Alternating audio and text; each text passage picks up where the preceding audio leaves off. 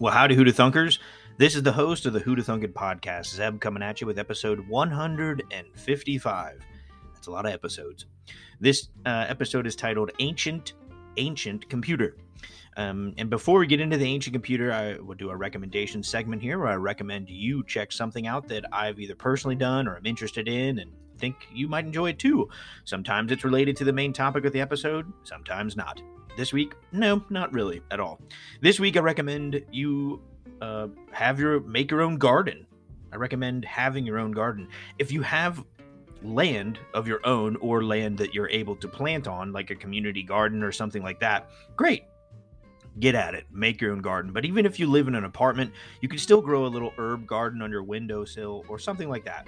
Or maybe talk to your neighbors, or your landlord and say, hey, can I just plant some stuff here? It benefits everyone. It benefits the local environment. It benefits your neighbors. It's great. Shannon and I now have lived in our house for a little over a year. Last year's garden was a success, but we now have a better understanding of what plants flourish and which ones don't grow very well on our property. And that's how it goes. Maybe this year your garden or your apartment windowsill garden might suck a little bit, but you'll get better at it, and it's awesome. If it were up to me, we would just grow arugula, green onions, and tomatoes. That's pretty much all I would need. I can't express how satisfying it is to be doing yard work or something outside, all of a sudden just pluck a fresh arugula leaf right from your own garden and enjoy that peppery goodness. It's so much fun. So plant your own garden. It benefits everyone, and it's really fun. It's a learning experience. Now for the main event, the ancient computer. First, before we get into the ancient computer, let's talk what is a computer. The definition: a computer is a machine that can be programmed to carry out sequences of arithmetic or logical operations automatically. Modern digital electronic computers can perform generic sets of operations known as programs. These programs enable computers to perform a wide range of tasks. We all use computers these days. Even your grandmothers, grandfathers, they use them too. A computer is a machine that deals in ones and zeros a few millions at a time. So 1-0 binary, but it does it in super complex ways. What's an analog computer, though? You may not know off the top of your head, but I'm going to show you what an analog is. I'll explain. An analog computer also can be, it's ANALOG or ANALOGUE. A different spelling, I think, like Old English, not Old English, but England spells it with extra letters on there, OGUE. But it's a type of computer that uses the continuous variation aspect of physical phenomena such as electrical, mechanical, or hydraulic quantities to model the problem being solved. It is a computational device that uses mechanical principles instead of digital math to make calculations. A good example of what this is like a wind-up clock, like you're an old style alarm clock, or even like a wind-up kitchen timer. That's an analog thing. It calculates the amount of time needed, and it just requires you to wind it up. It doesn't have batteries or anything. When did analog computers first appear? There's some debate on that. Most think it was the astronomical clocks that were invented and used during the 14th century, or at least that was thought to be the beginning of analog computers until 1901. In 1901, near Antikythera, Greece, a discovery was made. Captain Dimitrios Kontos took a crew of sponge divers from the island of Siamese out to sea in the year 1900. As they were checking out the depths off the island of Antikythera looking for sponges, they came across some stuff, and I thought it was funny. I had no idea a sponge diver was an occupation, but okay. Anyway, he took out his crew of sponge divers. One of the crew surfaced in a panic. He was freaking out. He was speaking in Greek. He was going like, hey, what's going on here? Speaking frantically about a bunch of underwater mummy ghost ladies and freaking everyone out. They're like, what are you talking about? Captain Kontos, even though it's kind of a weird claim, there's no ghost ladies at the bottom of the ocean. Get back down there and do more of your sponge diving. But anyway, he did file the report and sent it off to the Greek Navy, not thinking much of it. He's like, I don't know, one of my crews went nuts, saw some ghost ladies down there, but check it out. A year later, the Hellenic Royal Navy went to investigate. I don't know why, but I'm so glad they did. At about 45 meters or 150 feet down, the Navy found an ancient shipwreck and plundered it.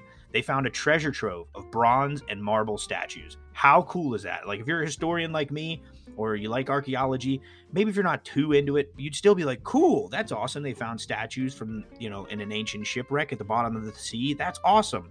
These statues, that's what spooked the sponge diver into thinking ghost mummies were in the ocean floor, which is kind of funny, but a cool discovery. They found treasure. They also found coins, glassware, pottery, jewels, and all sorts of expensive ancient stuff that would end up in a museum.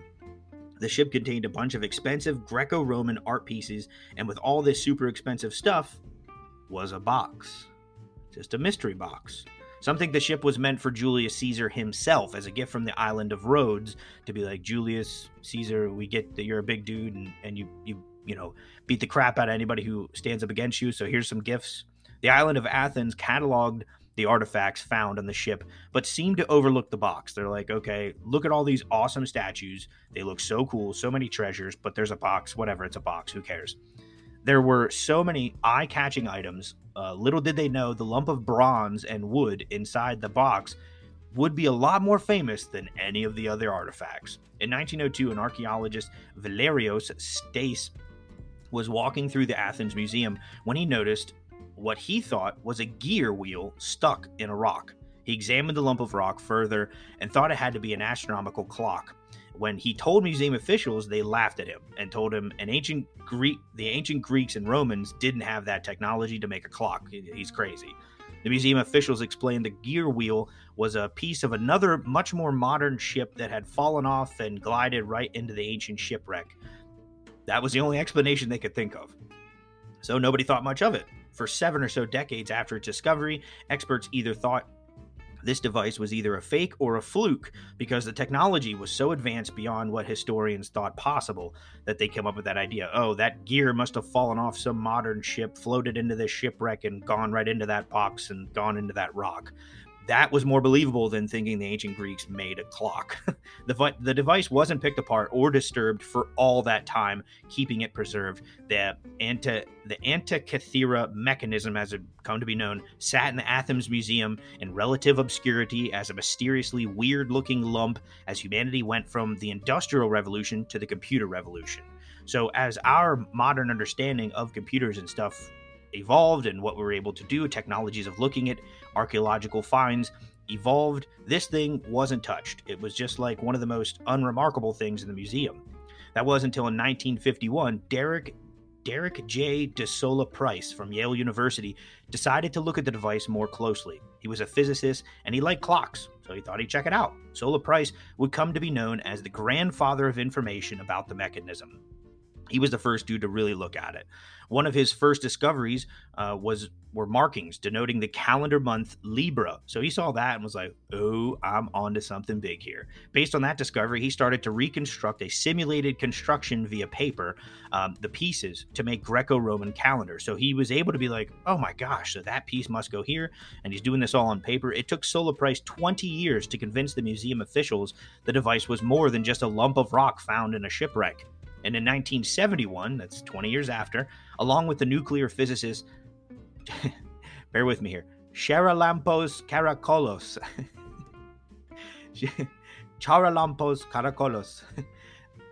Sola Price and Karakolos were able to convince the museum to allow them to examine the actual device, get their hands on, see what they can do.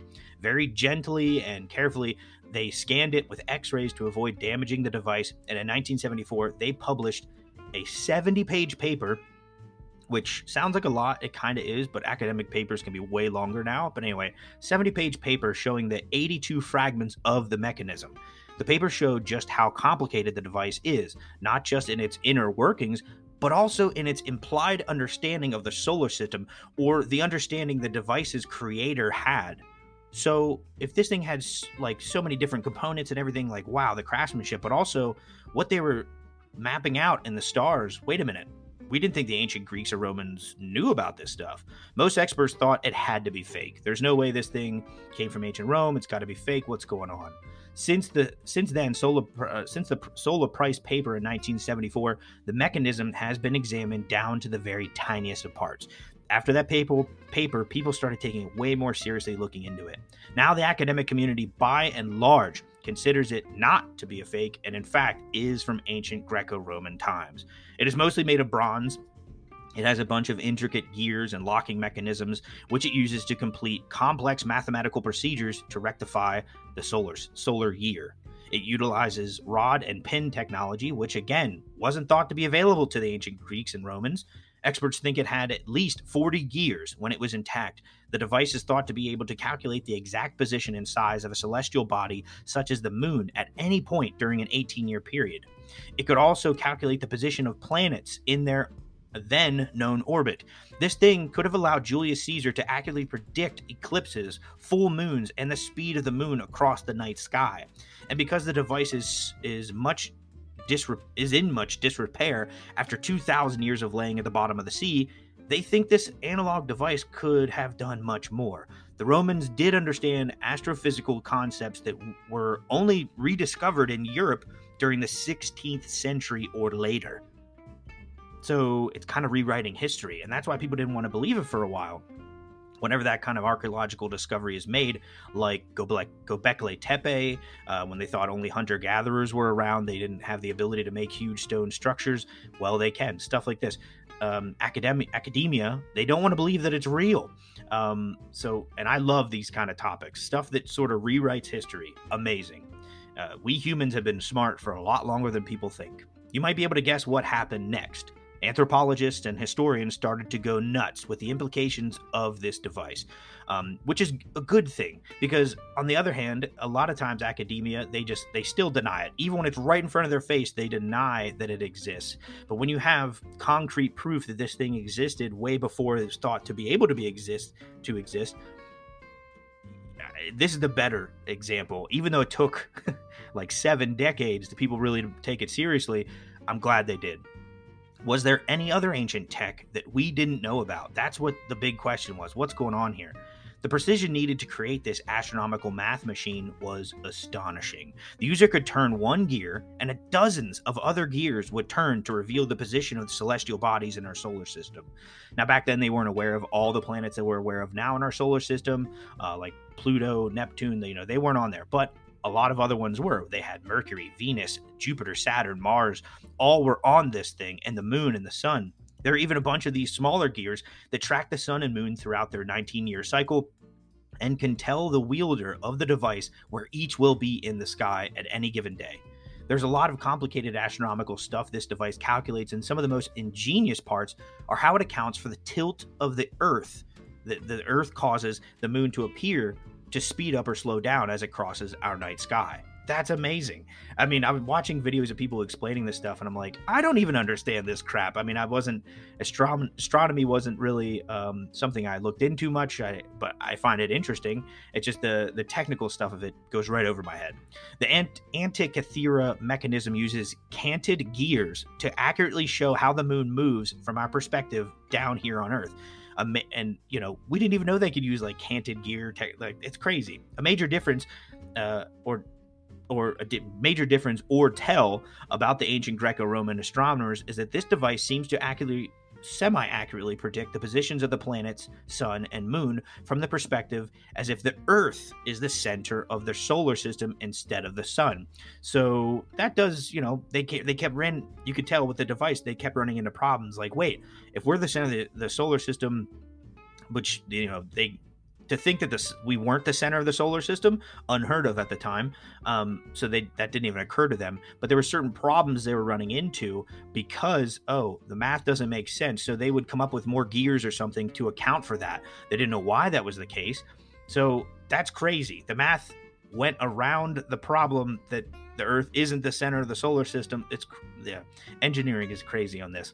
Some historians believe that this device could have inspired Copernicus and Galileo to solve the problem the device was making, centered around the fact that Earth isn't the center of the universe. They may have known about the device and may have used its flaw to come up with the idea, hey, well, what would make this little flaw in the device that they had to get around, what would solve that is maybe Earth is not the center of the solar system. Now, that's kind of speculative. The Galileo, Copernicus were influenced by this device, but maybe some ancient teachings that came from the creation of this device did make its way to the days of Copernicus and Galileo.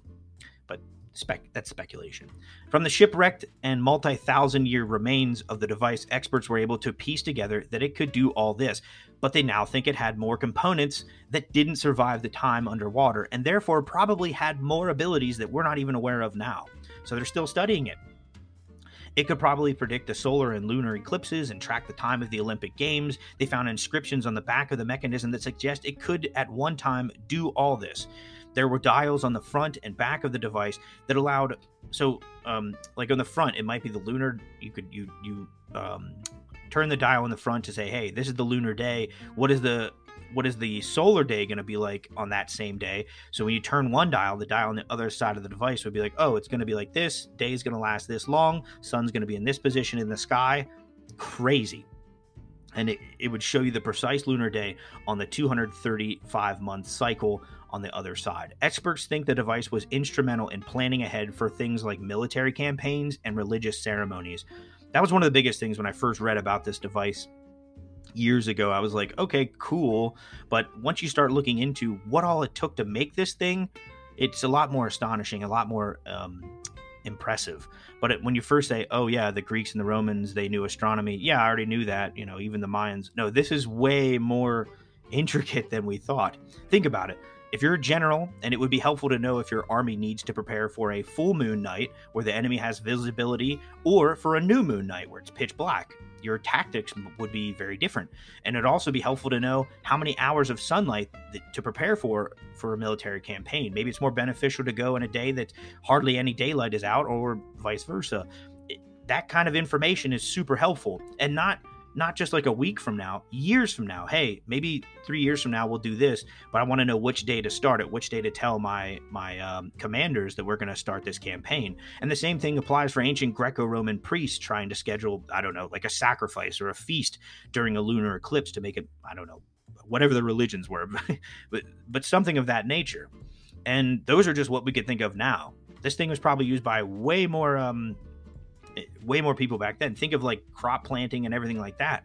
This device would come in so much handy. You plant this plant that's it's a lot better to be planted with this much daylight, stuff like that. So it was very helpful and useful. Some of the inscriptions suggest the device was used to teach astronomy classes to students. I have like a screenshot on the blog here. It's showing ancient Roman letters and Greek letters that I don't know what they mean, but apparently they mean, hey, these are for students. So who made this thing? Some speculate that it was Archimedes himself. Archimedes was a Greek mathematician, physicist, engineer, astronomer, and inventor from the ancient city of Syracuse in Sicily. Although few details of his life are known, he is regarded as one of the leading scientists in classical antiquity. But there's no proof to show that Archimedes actually made this thing. They just think, well, this guy we do know of is super impressive. There's not much known about his life. Maybe they are connected. That's speculation, but a fun speculation and a relatively, good train of thought. Regardless of who made it, though, this machine wasn't a simple tool. It's the product of thousands of hours of research, planning, and engineering. Although no other device has been found, it's very unlikely that only one of these things has ever existed. It's too accurate and precise to be the result of a one-time experiment.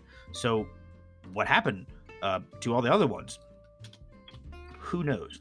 Today, the device is still under analysis. Scientists use microfocus, X-rays, CT scans, and computer tomography and polynomial texture mapping to unlock its secrets. Do I know what all those big words mean? No. But they sound cool, and they sound legit, and they sound very technical, and those are the, modern day ways of analyzing this thing. They are trying to know all the abilities of the machine, even though most of the components eroded, thousands of years ago.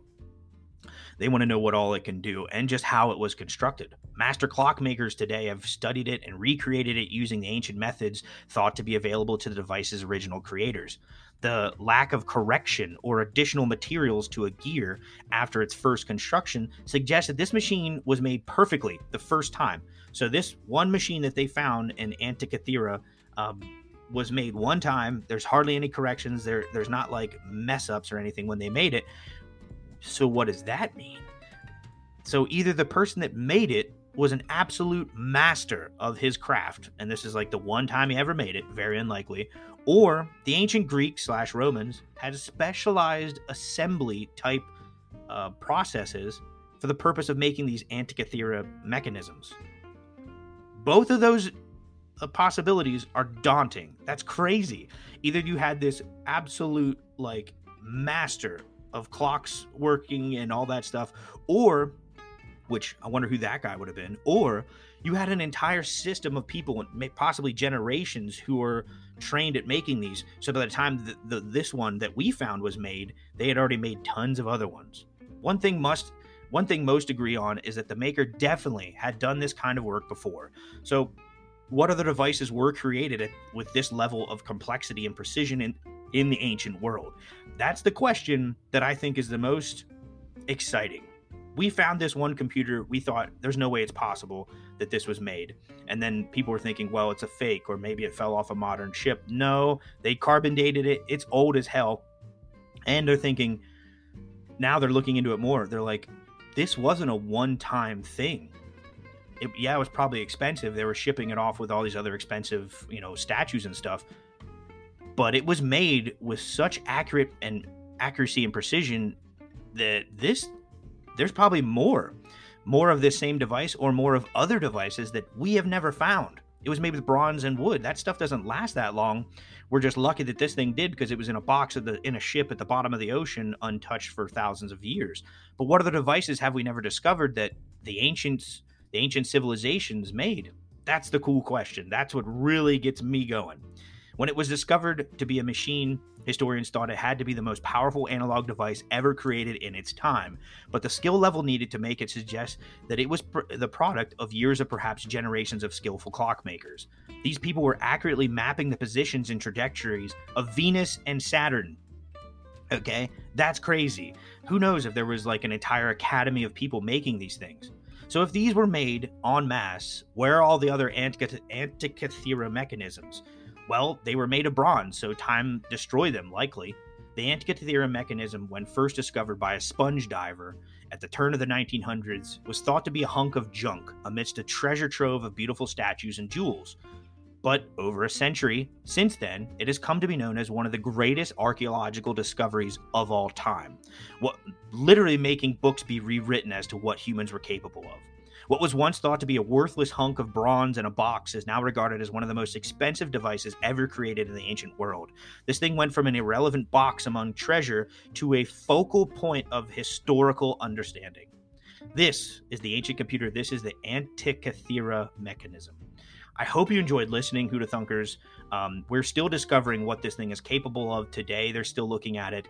And yeah, a lot of one thing I barely touched on is there is a lot of conspiracy theorists who are like, the ancients, they definitely knew this. They had cell power technology and the pyramids used to shoot up giant laser beams into the sky. I mean, there are conspiracy theories who are like, well, if they can make computers, what else could they make? They must have got this technology from aliens. It definitely was from aliens. So there is some of that that swirls around this ancient computer. But what we know for sure, and while it is fun to think, wow, what if aliens did come down and give us analog computers 2,000 years ago? Wow, that's cool. We can't prove it. What we can prove is still amazing about this thing. This was made over 2,000 years ago, and it was a computer that could track things like years in advance. So what we can prove is already really cool to think about. Even though it's fun to think about the aliens and all the crazy conspiracy theories about history, that isn't really based in truth. Same idea, like I said, maybe this was created by Archimedes. We don't know. So that's a fun way to think about it, but we don't know. So what's the point? We can't prove it. This thing is awesome. It rewrote history. I loved learning about it. Hope you did too. Thanks for listening, Who'da Thunkers. One last thing. I do want to give a shout out to my buddy Corey. He's the one I posted in one of our guys' chats, and I was like, what do I do for this next episode? And they're like, do the ancient computer. So I just Googled it, looked up into it. So yeah, thanks for that, Corey. Until next time, Who'da Thunkers. Catch you later.